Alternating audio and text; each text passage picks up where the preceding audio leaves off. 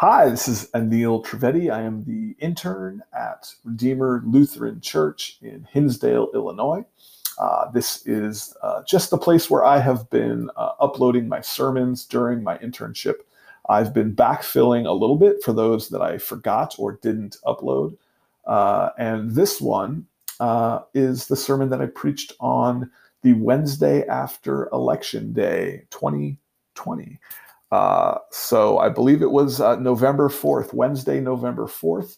Uh, I don't know if you remember. I certainly do. The 4th, there were several days after the election, right, where we were still in limbo. We did not know the results of the election. I personally was very anxious. I was struggling to deal with the realities of a divided nation, one that I had a hard time understanding those that had voted for the 45th president of the United States, and I didn't understand why they would vote for them again.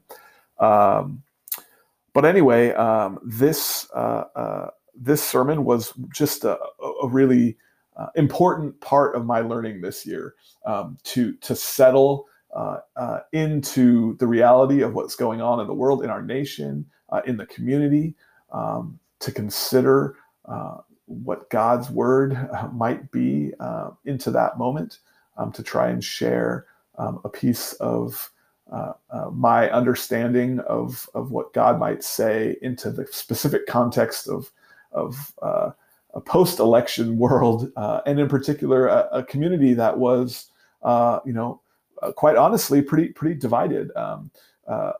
Redeemer Hinsdale is definitely a more progressive church than many others, but I would classify it as purple.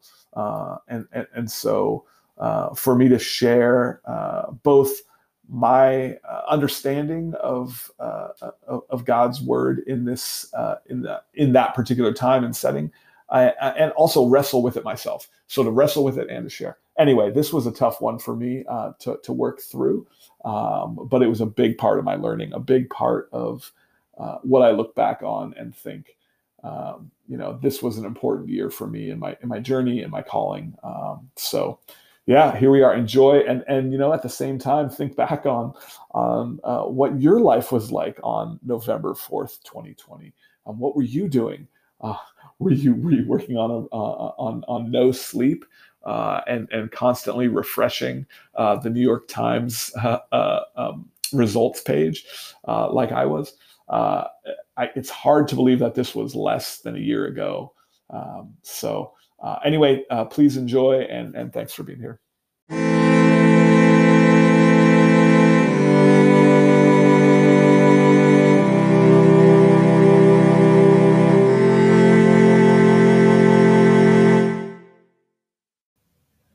A reading from 1 John chapter 3, verses 1 through 3. See what love the Father has given us, that we should be called children of God, and that is what we are. The reason the world does not know us is that it did not know him. Beloved, we are God's children now. What we will be has not yet been revealed. What we do know is this: when he is revealed, we will be like him, for we will see him as he is. And all who have this hope in him purify themselves, just as he is pure. Well, you may have noticed that today's reading from 1 John is the same as one of the readings from last Sunday. And that's how Redeemer's worship pattern has worked, right? At least since I've been here. Wednesday evening worship is usually just a little bit different. But the scripture and the word proclaimed is the same as on the previous Sunday.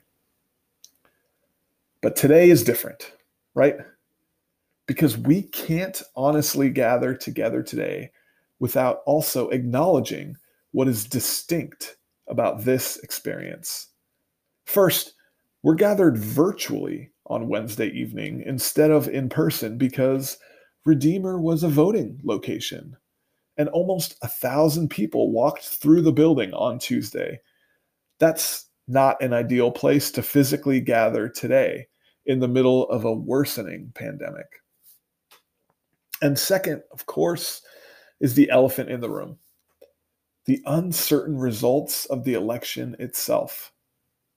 Many of us come to worship this evening with tremendous anxiety, frustration, fear, and even grief. It's been a particularly rough week in the middle of a rough season and a rough year.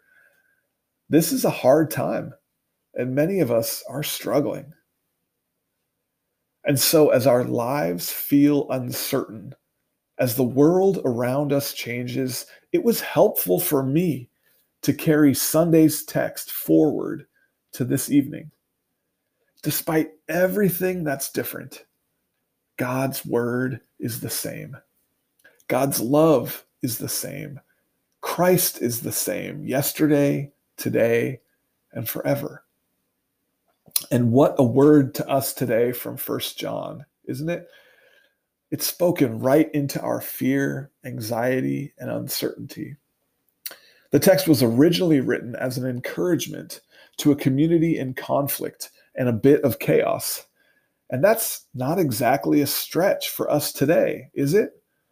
To both the original audience and to us gathered today, just as we are in our anxiety, frustration, fear, and grief, we are reminded of God's love for the world in Jesus, reminded of our identities now as God's children, and we are reminded that God has already defeated sin and death on the cross.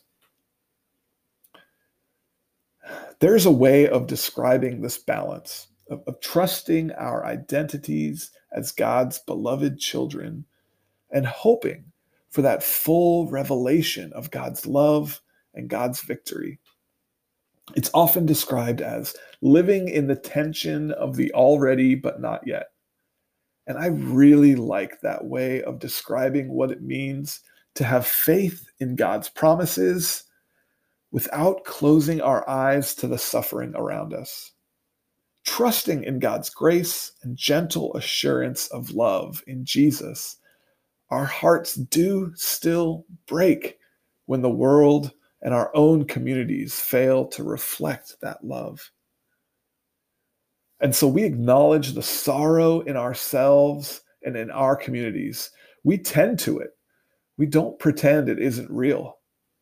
But we also wait and hope and pray and love eagerly and expectantly. We are God's children now. That is what we are right now, right here, present tense. We wait and we love. We love while we wait. Being a child of God in the present is not a passive role, it's active. It's an identity and a calling. And we have a glimpse of what the full revelation of God's love looks like. It's the Word made flesh, the Spirit dwelling in the tension of the person of Jesus, fully God and fully human. Our identities call us to participate in God's love and the transformation of the world. We are God's children now.